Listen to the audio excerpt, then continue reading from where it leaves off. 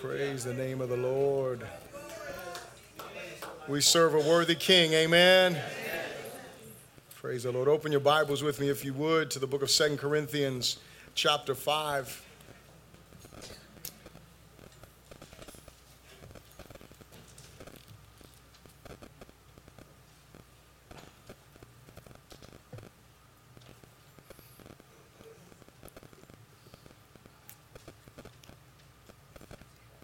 Second Corinthians chapter 5. We'll begin reading in verse 1. When you got it, say so. And it says, "For we know that if our earthly house, this tent, is destroyed, we have a building from God, a house not made with hands, eternal in the heavens. For in this we groan, earnestly desiring to be clothed with our habitation which is from heaven, if indeed, having been clothed, we shall not be found naked. For we who are in this tent groan, being burdened, not because we want to be unclothed, but further clothed, that mortality may be swallowed up by life. Now he who has prepared us for this very thing is God, who also has given us the Spirit as a guarantee. So we are always confident, knowing that while we are at home in the body, we are absent from the Lord, for we walk by faith, not by sight. We are confident, yes, well pleased rather to be absent from the body and to be present with the Lord. Therefore we make it our aim, whether present or absent, to be well pleasing to him. For we must all appear before the judgment seat of Christ, that each one may receive the things done in the body according to what he has done, whether good or bad. Knowing therefore the terror of the Lord, we persuade men, but we are all known to God, and I also trust are well known in your conscience." Father, we thank you so much for your word that is truth. We thank you so much for your grace. We thank you for your wisdom. We thank you for your presence that is here. We thank you for the beautiful reminders that we get from your word, Lord God, that you are worthy of it all. That in the midst of whatever we may be facing in our lives, Lord God, you are there, and there is constant and continual worship that is bombarding your throne. There are prayers from the saints on earth that are coming before your presence as incense rising before you, Lord God. Help us to be reminded of this reality continually, dear Lord. And this morning, Lord, as we look into your word, help us to hear what you are saying to your church. May you be glorified. May I decrease and may you increase. May you speak to us, Lord God, and may we respond to you in faith, as the Apostle Paul writes to us, that we would make it our aim to please you in all things, God. We pray this in the good name of Jesus. Someone said, amen. You may be seated in the presence of the Lord. If you don't have an outline, if you would just raise your hand. If you don't have an outline, just keep your hand up for a moment. The ushers will make sure that you get one. It is important for me that you have an outline. First of all, if you have an outline, you can follow along with me in the beginning of the sermon. That's important. Secondly, not only can you follow along in the beginning of the sermon, but you can take notes throughout the sermon, which I think is important. There's a few questions inside of the outline for you, like what do you believe the Lord was speaking to you? How are you going to apply that? And the last thing that I say is that it's really important for me that we don't be just hearers of the word, that we're not just people that hear what God is saying, but that we are people that do what God is saying. And God calls all of us, as we should know by now, to make disciples. Amen?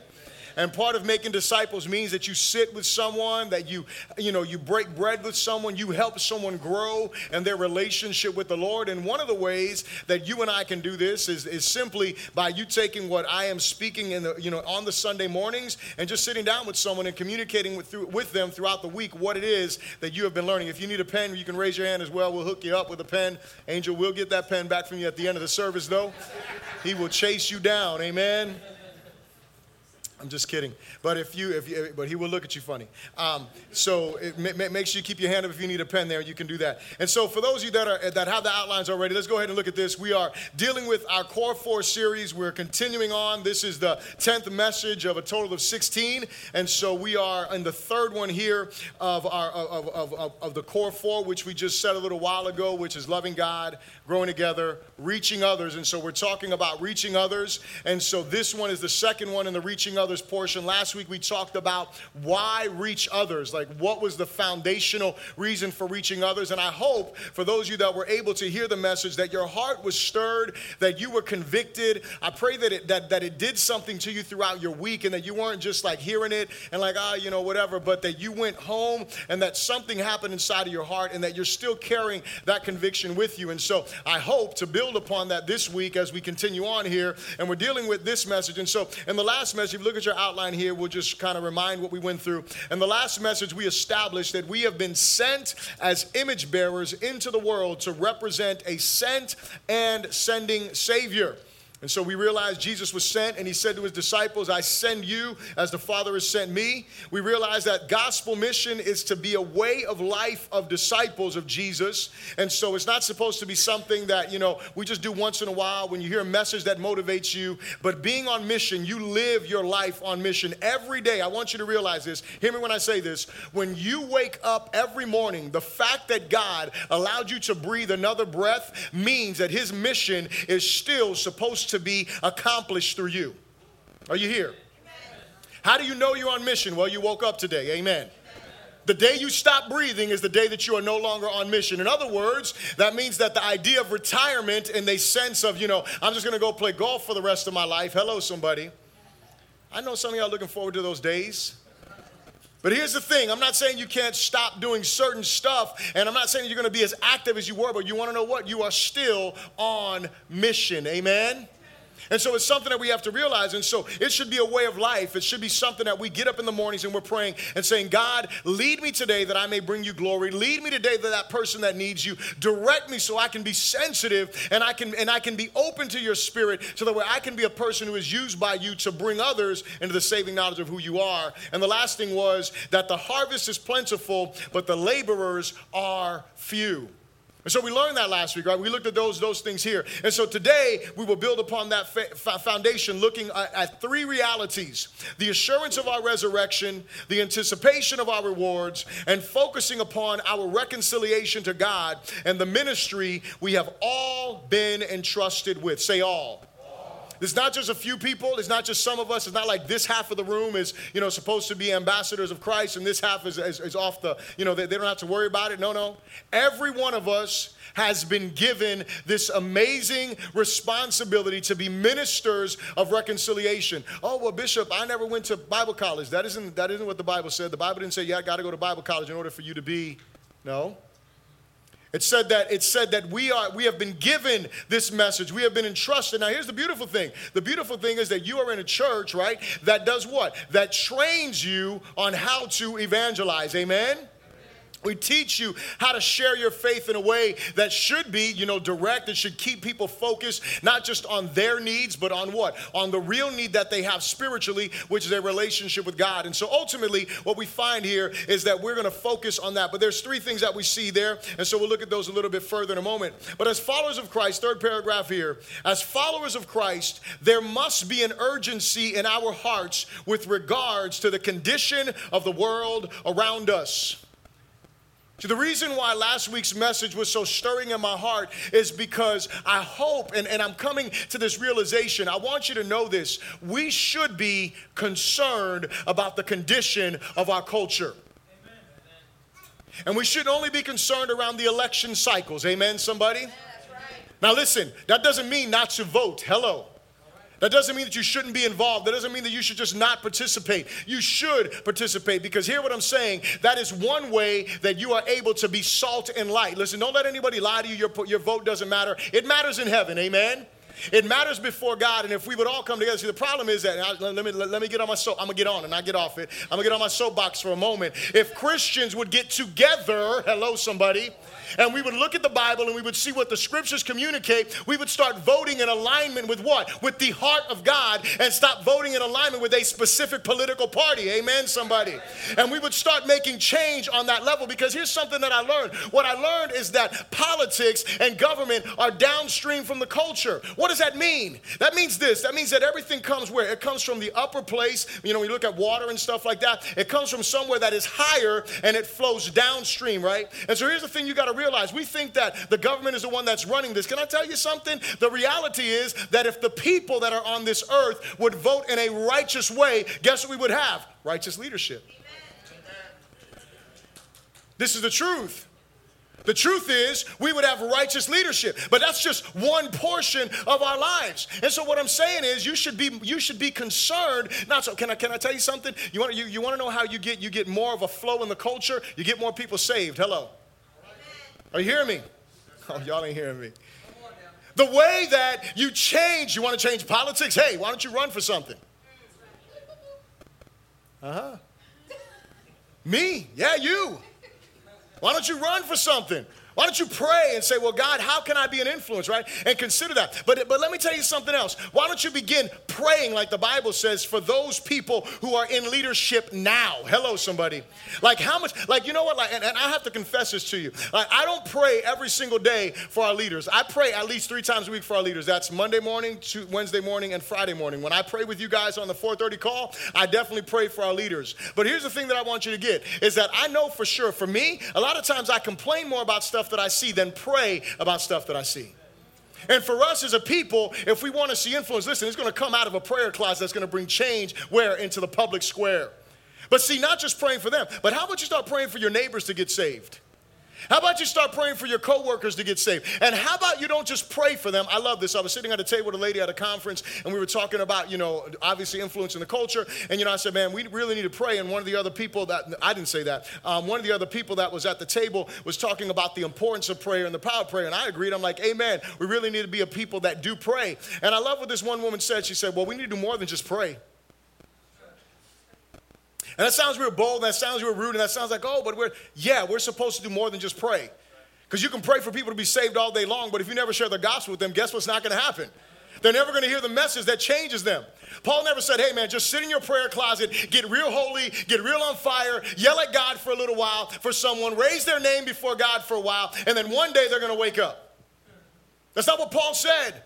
That's not an example in the scriptures. In the scriptures, it is what? It is a people that prayed, and then out of their prayer, boldness came upon their lives, and they went out and they proclaimed the gospel. They went out and they reached others. You know what the Bible says in the book of Acts? I love the scripture. I might be Acts chapter 10. Don't quote me on that. But it says this. It says, those who have turned the world upside down have come here. Y'all are going to sleep on me. Y'all don't even hear me. Y'all don't even hear me. Those who have turned the world upside down have come here. Can I tell you something? The same power that was resident and operative in their lives to turn their world upside down is resident and operative and available to us. But you know what? It's not just going to be from a prayer closet. You're going to have to come out the closet. Everyone else is. Just saying.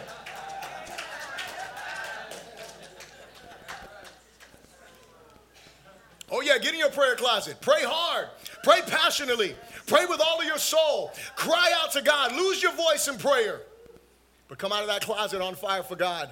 Come out of that closet with a zeal for God. Come out of that closet with eyes that are focused, with eyes that are open, with a heart that is yielded. Come out of that closet and say, God, who can I impact with this gospel?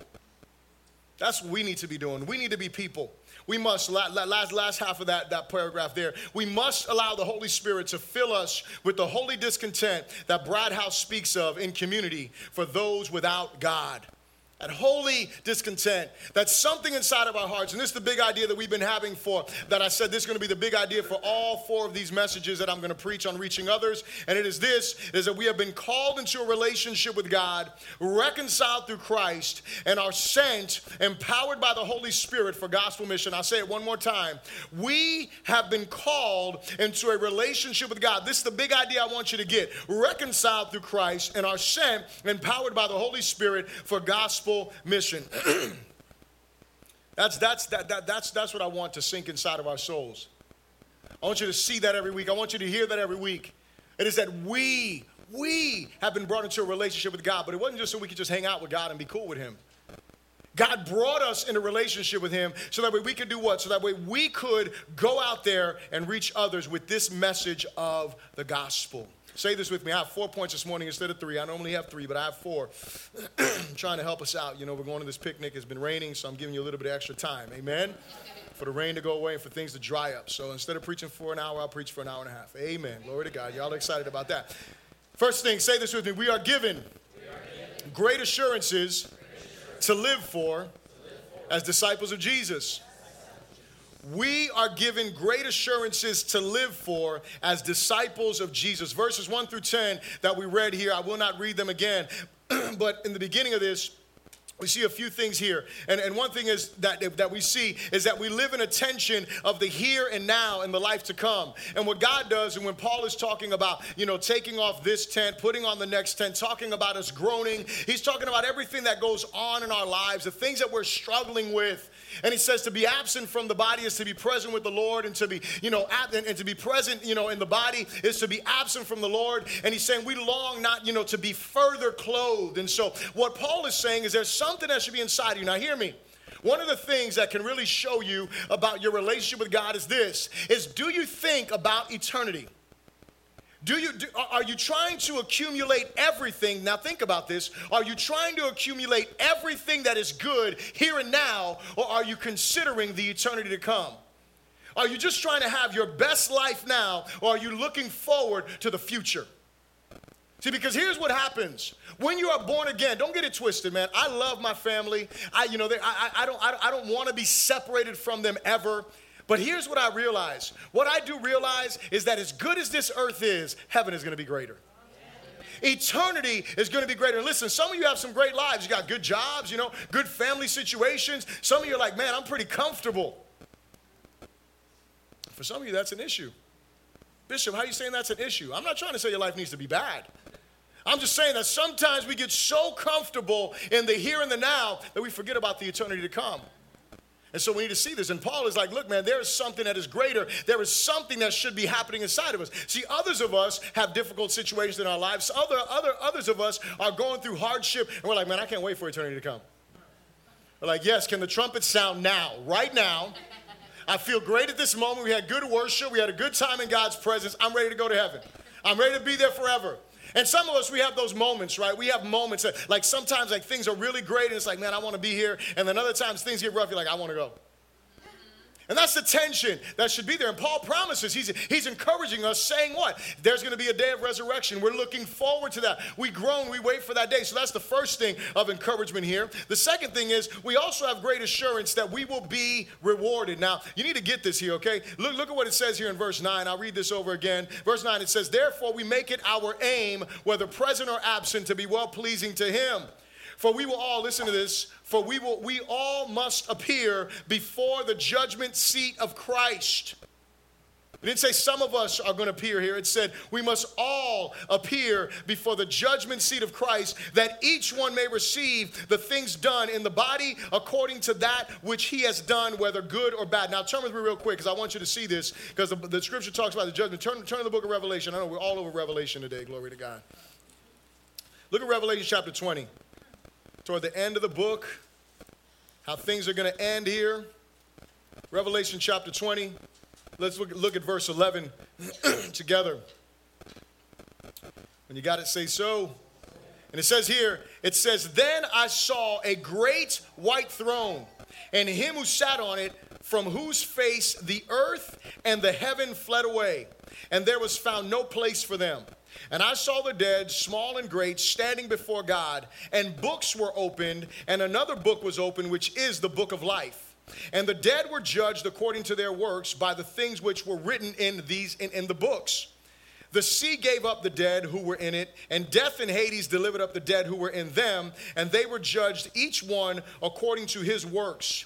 Then death and Hades were cast into the lake of fire. This is the second death. And anyone not found written in the book of life was cast into the lake of fire. Now I want you to see, now that's not so exciting, right? Like the other scriptures we read earlier, those were like, yes, praise the Lord. This one's not like that. This one is sobering.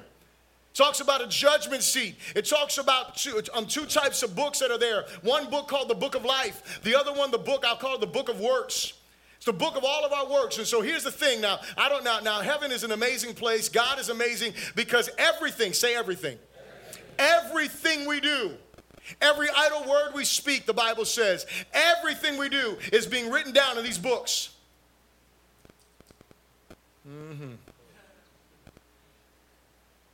Not just some stuff, everything. There's no secret stuff. Some people think, well, nobody knows. Yeah, well, somebody knows. Somebody's writing it all down. I don't know, there's like an angel there next to you, like just, look like a court reporter. Oh, yep, no, whoa. Wow, Lord, oh, Lord Jesus, have mercy. Getting excited about the good stuff we do. Listen, there's no private time. You are always before the searching eye of Almighty God. And the scripture says that we are all going to stand before his judgment. Now, here's the thing that I want you to get. There's two types of people standing in this judgment. Those who are believers and those who are non-believers. Those whose names are written in the book of life and those whose names are not. And here's what I want you to get. The ones whose names are not written in the book of life, the scripture says they are cast into what? The lake of fire. That's what the scriptures say. That's not what I'm saying. And so here's the thing. You want to be sure your name is written in the Lamb's book of life. And the only way that that happens is by you trusting Jesus as Lord and Savior, by you accepting the fact that he died on your behalf because you could not save yourself. You can do, listen, I know some of you think you're good. I want you to know you've been lied to. You know, growing up, you know, there was that saying, you know, those are good people. You know what I'm saying? Like those are people that you want to be around. And listen, I believe on that level there are good people, right, in that sense. But when it comes to the scrutiny of God, there are no good people. None of it. Jesus didn't die for any good people. He died for sinners. And so coming to this realization, you need to ask yourself a question. Is my name written in the Lamb's book of life? And it's a simple answer. Have you put your faith in Christ? Have you put your trust in Jesus? If it is yes, you can rejoice because guess what? That's covered. But you still got to worry about the works. Hello. All of us, right? Believers are going to experience what? A judgment for our works. To see what we did, was it for God's glory? What was the motivation of our hearts? That's what we're going to see. And you know what? Here's the thing. I want you to get this. This is great motivation because it motivates us to live not for the here and now, but to live for the life to come. To live for the glory and the honor of God, because the question is always, look, am I living to please myself or am I living to please the King?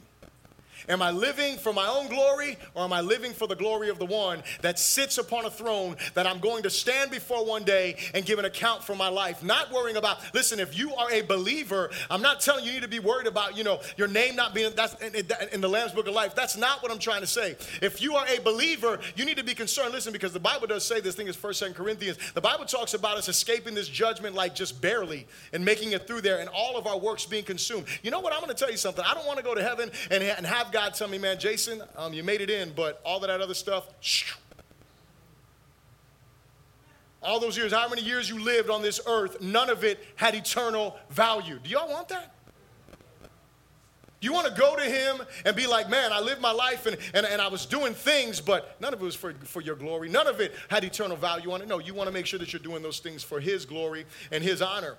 We are to live our lives in great hope of the future of no sorrow, no sin, no suffering, and great humility as we seek to be pleasing to the Lord, giving our lives to honor him as we look forward to our rewards. Listen, I want to see God reward each and every one of you that is sitting in this place, and I want to see you in that line and being able to go there, not with your head up in pride, but with confidence because you know you live for his glory. Amen? Amen. Second thing, repeat this after me. We need the correct motivation for a life of gospel mission. We need the correct motivation for a life of gospel mission. Let's look at verses 11 through 15. It says this here. Paul says, knowing therefore the terror or the fear of the Lord, we persuade men, but we are well known to God, and I also trust are well known in your consciences. Verse 12. For we do not commend ourselves again to you, but give you opportunity to boast on our behalf, that you may have an answer for those who boast in appearance and not in heart. For if we are beside ourselves, it is for God. And if we are of sound mind, it is for you. For the love of Christ compels us, because we judge thus. that if one died for all, then all died. And he died for all, that those who live should live no longer for themselves, but for him who died for them and rose again. Amen. And so we see here what? He's talking about the right motivation. Two things that he talks about: the fear of the Lord and the love of Christ. The fear of the Lord, because he knows the terror of the Lord. He knows the terror. Listen, it is a scary thing to fall into the hands of an angry God. Are you here? Our God is an all-consuming fire, and Paul knows that. And he wants to do two things. He wants to live a life of example. Hear me, my Christian brothers and sisters in here. He wants to live a life of example, and he wants to preach a message without compromise. Are you hearing me? He wants to live a life of example. When he talks about them boasting, you know, he says in here, he says some stuff that sounds kind of prideful, right? He's like, look, we're not commending ourselves again. We're giving you an opportunity to boast about us. It's like, hey, why don't you brag about me? That's what it sounds like, right? Well, because out of the context, that's what it would be. But what he's saying here is, he's saying, look, I'm giving you an opportunity to defend us because we don't need to defend ourselves. We have lived a life of example, because there were people in Corinth who were doing what? They were trying to say, Paul had this belief, Paul had that belief, the apostles were this and that. And so they were talking badly about them. And Paul is like, look, we're not trying to commend ourselves. We're simply letting you know who we are. We're reminding you of that. And so we as Christians, look, you know what we should do? We should be living a life. A lot of times we say this, and this has to be one of the dumbest things that we can say. And I know some of you are going to get offended. I don't care what anybody else thinks.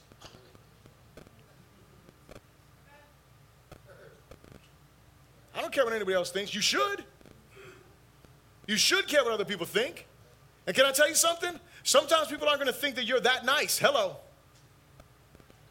Because when you start to speak truth, truth by itself, you don't need to be rude. You don't need to be a jerk. Truth hurts all by itself. When you confront someone and you tell them, man, that lifestyle you're living is not right, guess what? You don't have to be mean to say that to make it hurt. You don't have to be rude. You don't have to yell at them. You don't have to raise your voice. You don't have to spit on them. Hello. Right? You don't have to be nasty about it. You simply say, man, that lifestyle you're living is just foul. Did that take the sting away? No. You just told them. Now, they may walk away from you not realizing you told them off. Hello. Right? Not realizing you just told them like, yo, you are in a bad place. But here's the thing. We need to realize that that we have to be those people who do care about what people think about us. Our testimony matters, right? The way that we live matters, and that's what Paul is saying. So we should be commendable. We should be recommendable. Like, people should be able to see us and be like, man, that is a true woman of God. That is a true man of God. You know what? When they need prayer, they should want to come talk to you. Hello. Even though they didn't want to hear the message you had to preach to them, even though they didn't want to hear you tell them about their lifestyle, guess what? When they go through hardship, and they will, when they go through difficulty, and they will, you know who they should come to first? You. This shouldn't be like, oh, this is just someone that's just beating me over the head with the Bible, you know, all that stuff. No. This should be someone who has been living a life that is gospel-centered, a person who's living a life for the glory of God. And so we have to have the right motivation, right? We should care. And so the fear of the Lord is one of them. And then the other one is the love of God. We should care about what people are seeing in our lives. And we need to make sure that those things are foundational in our motivation. Our desire should be to live lives of example, approved by God and commendable or recommended before men, and to be unwavering in the true message of the gospel, that one died for all and that in Christ we all have died. We should say, you know what, I want to live this life that brings glory and honor to God. And let me tell you something, I'm not talking about being perfect, because none of us, no matter how hard we try, is going to be perfect. But listen, there is a difference between being imperfect and living a life of defeat. There is a difference between you being imperfect and you living a life that is subject to sin. God doesn't want us to live like that, and we shouldn't live like that, because it says here what? It says one died, and we believe that what? If one died, then all died. And so that means that there is a reality that when I come to Christ, the death of Christ, right, I experience that same death. Pastor Chad, he was saying it earlier, how we are no longer slaves to what? We're no longer slaves to sin, because what? I died to sin when I gave my life to Christ. I united with him in death, and now I'm united with him in life. Hello. And so now we should be living this life because this is our new identity. See, the greatest issue for us when we talk about motivation is to overcome living for God with the wrong motivation. Like some of us live for God because we're led by guilt into hypocritical religion. Here's what I mean. We're guilty because of our sin. I just talked about a moment ago how God, there's no secret place. There's no private time. There's no place that you're away from the scrutiny of God's eyes, right? I said that. And so here's the truth. The truth is a lot of us feel bad about stuff that we do. And so you know what we do? We act like we're doing okay when we're not really doing okay. We act like we're living holy when we're not really living holy. That's hypocritical religion. Or another thing that we'll try to do is we will try to be obedient because we want to earn salvation or we want to earn God's favor. Hello. Well, I'm going to obey because you know what? I messed up 6 times, so I'm going to obey 7 times. I'm going to do right so that way God looks at me with a smile. Listen to me. If you are a child of God, the smile is not because of how good you are, but because of how good Jesus was. That is constantly to your account. Now, does that mean you cannot please the Lord? Listen, I've said this before. Paul is talking about being pleasing to the Lord. Pleasing the Lord doesn't mean that you earn something from him. It simply means you bring pleasure to him. It simply means that your actions bring pleasure to him. Your behavior brings pleasure. It honors him. That's what it means to please him. That's what we live for, right? To bring him pleasure, not to earn something from him. It's kind of like, your children. They come to you and they all of a sudden are real nice. And y'all were kids too and you did this, amen. You're reaping what you sowed. Amen. They suddenly clean their room. They suddenly, do you need me to do anything else? You need to do the dishes? Do you need me to do? Baby, what you want? How can I help you? Because it's about that. See, that isn't really wanting to please your parents. That's wanting to get something from your parents. Are you here? But it's the same thing with the Lord. Like, I'm going to be real holy this week because I really need God to hear me.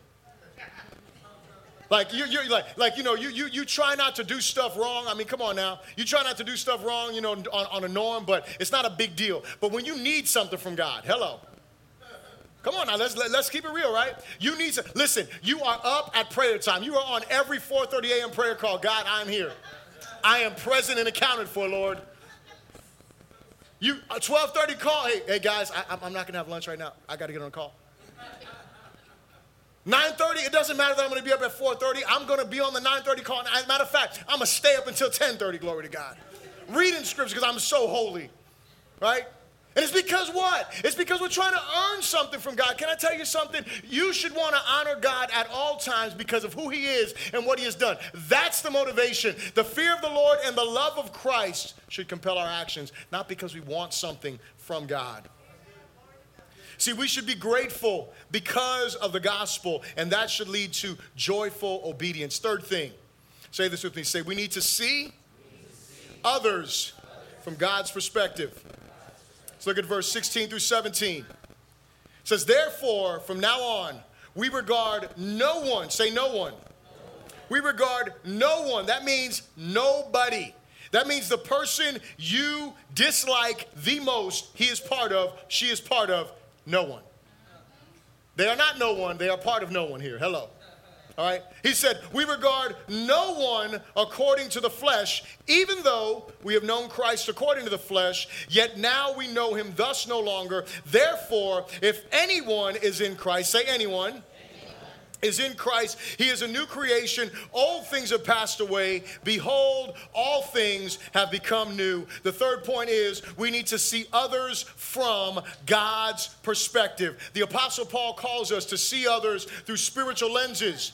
No longer seeing just the physical realities in others, but the spiritual needs of others and God's meeting of those spiritual needs in Christ.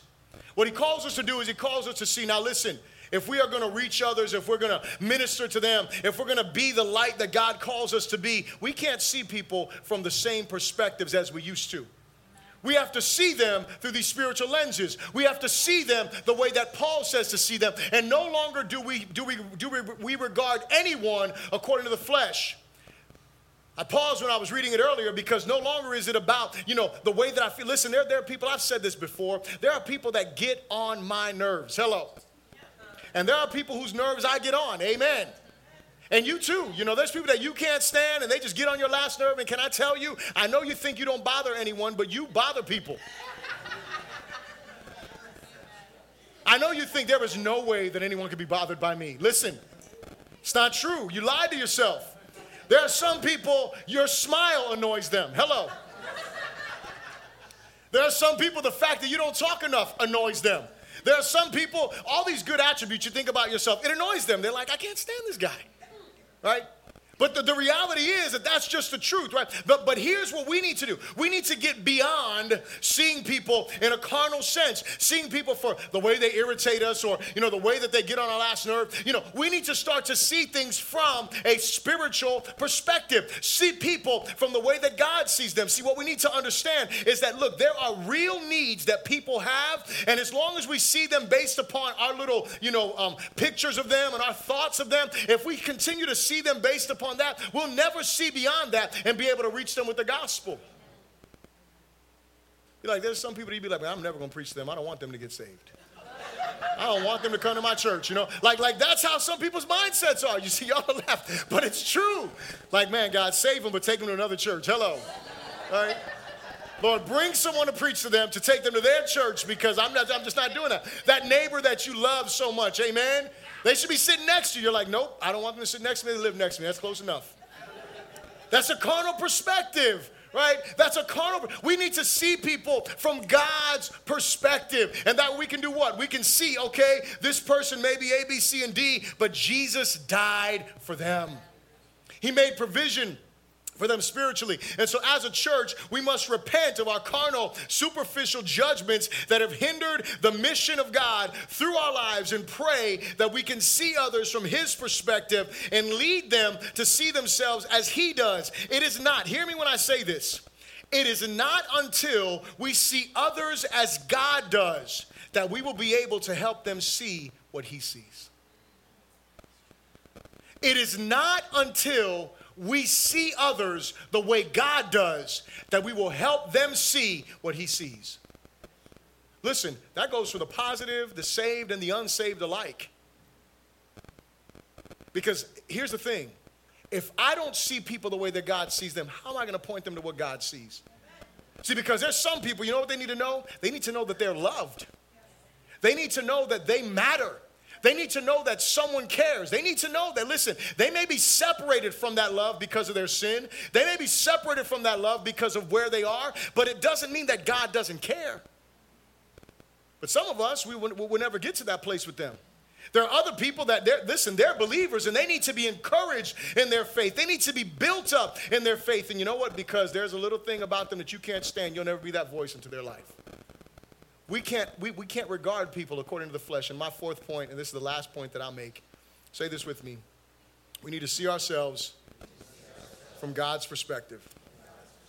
We already saw in verse 17. Verse 17 says, therefore, and this is a memory verse that most of you should already know by heart. If you don't, this is one that I think is in my arsenal whenever I'm feeling depressed, whenever I'm feeling discouraged, whenever my imperfections are getting the best of me. I remind myself in worship, I remind myself in that moment, therefore, if anyone is in Christ, he is a new creation.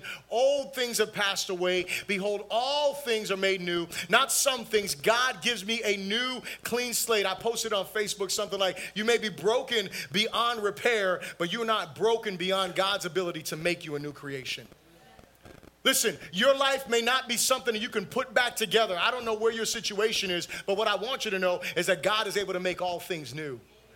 He is able to make all things new. And so we understand, but we need to see ourselves from God's perspective. Let's keep reading here. He says in verse 18, he says, now all things are of God, who has reconciled us to himself through Jesus Christ and has given us the ministry of reconciliation. Now let's pause for a moment because he says here, now all things are of God. What is he saying there? He's making it a point that all of our salvation is a sovereign work. It's not something that we conjured up. It's not something that we did. It's not something that we made manifest. It's something that God did. God is the one that saves us. God is the one in Christ Jesus who reconciles us to himself, right? It's God who does that. And we continue on reading here. He says there, In verse 18, he says, that is, that God was in Christ, reconciling the world to himself, not imputing their trespasses to them, and has committed to us the word of reconciliation. Now then, we are ambassadors of Christ, as though God were pleading through us. We implore you on Christ's behalf, be reconciled to God. For he made him who knew no sin to be sin for us, that we might become the righteousness of God in him.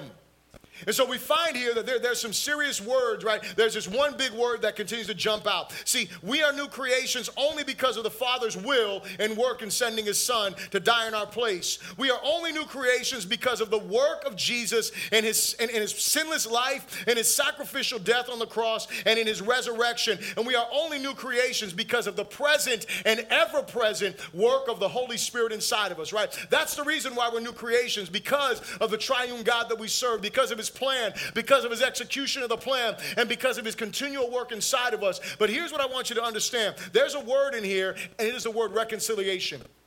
And when you look at this in these verses 18 through 21, you're going to find that in these 4 verses, the word reconciled or reconciling or reconciliation are used 5 times in these 4 verses. That's a lot, right?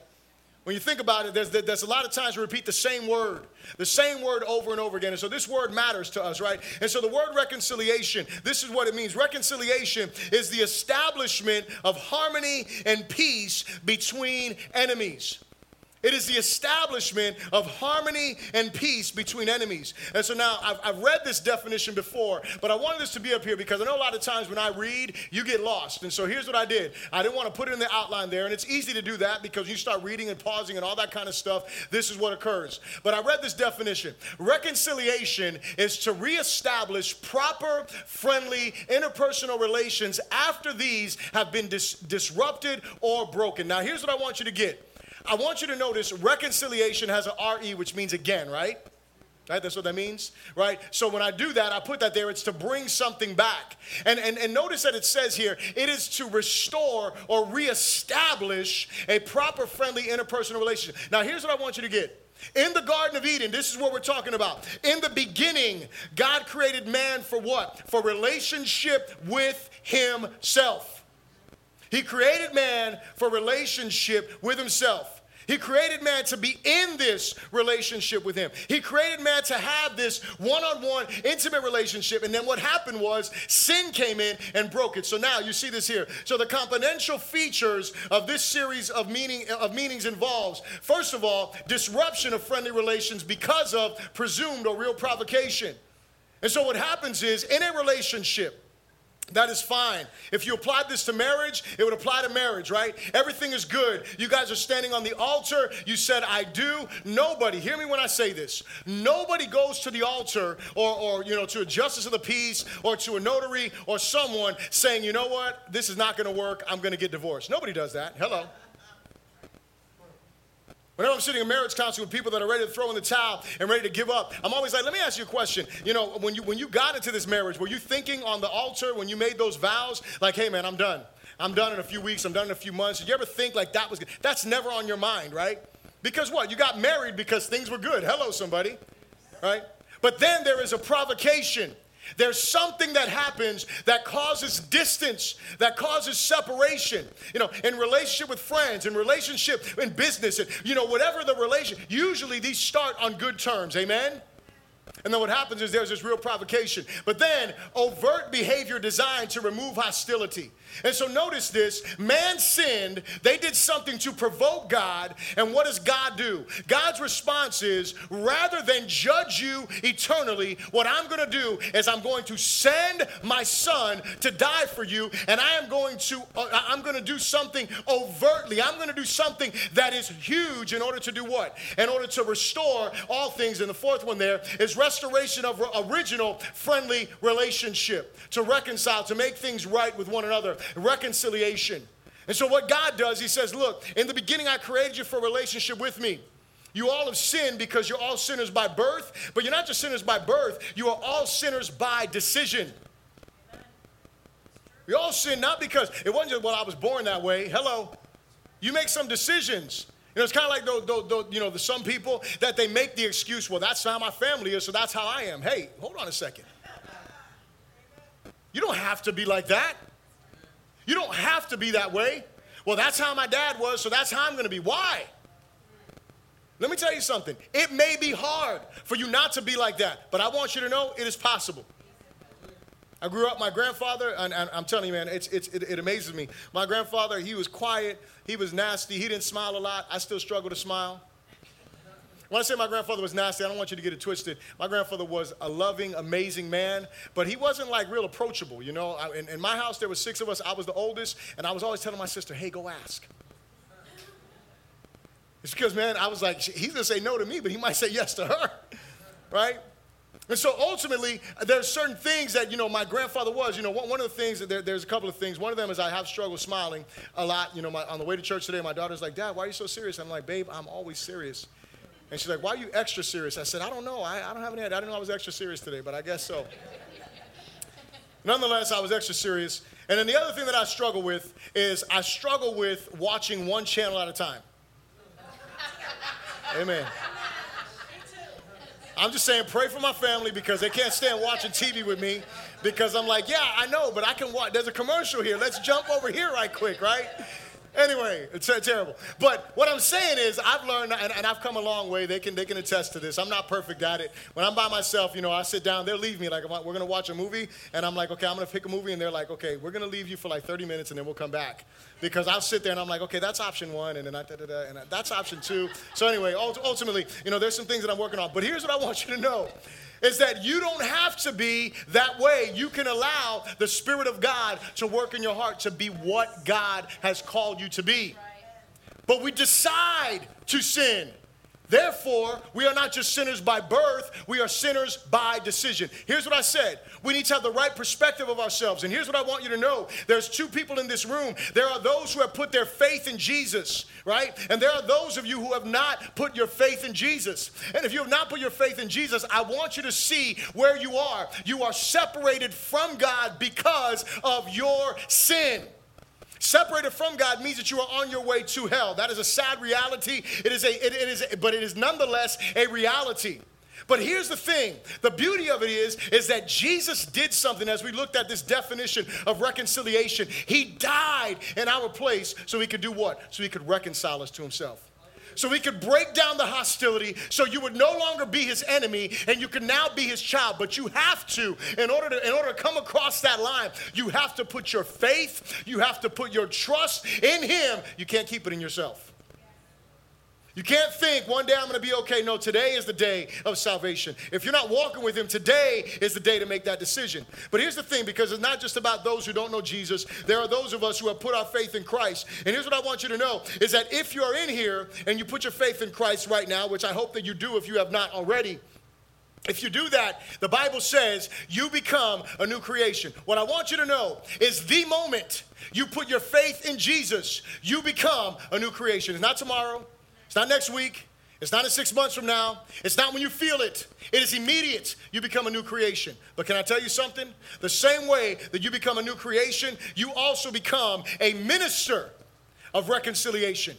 It's a lot that happens real quick. Hello. I went from being God's enemy to being God's child.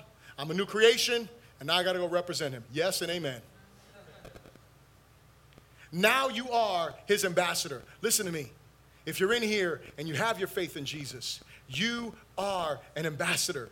You are a minister of reconciliation. And we must recognize ourselves. Notice this. You must recognize yourself as God's agent of change who has been given a message of power to bring change to lives through that message. Here's what I want to close with. No longer can we allow the enemy to lie to us about who we are and what we are called to do. Hear me, church. We must be the light. The world is getting darker. Are you here? We must be the salt. Morality is decaying because the salt is not doing what it is supposed to be doing. We must be ministers of reconciliation. We cannot sit back and think someone else is going to do the job. The job is not for someone else to do. It is for us to do. It is us that is called to be these ministers of light. And so my closing question is this. What is it that is keeping you from reaching others? I gave you a bunch of excuses last week that people go through. Maybe you feel like you're not equipped. Listen, we can help you get equipped. We can give you all the equipment that you need. Hello. So that's not an excuse.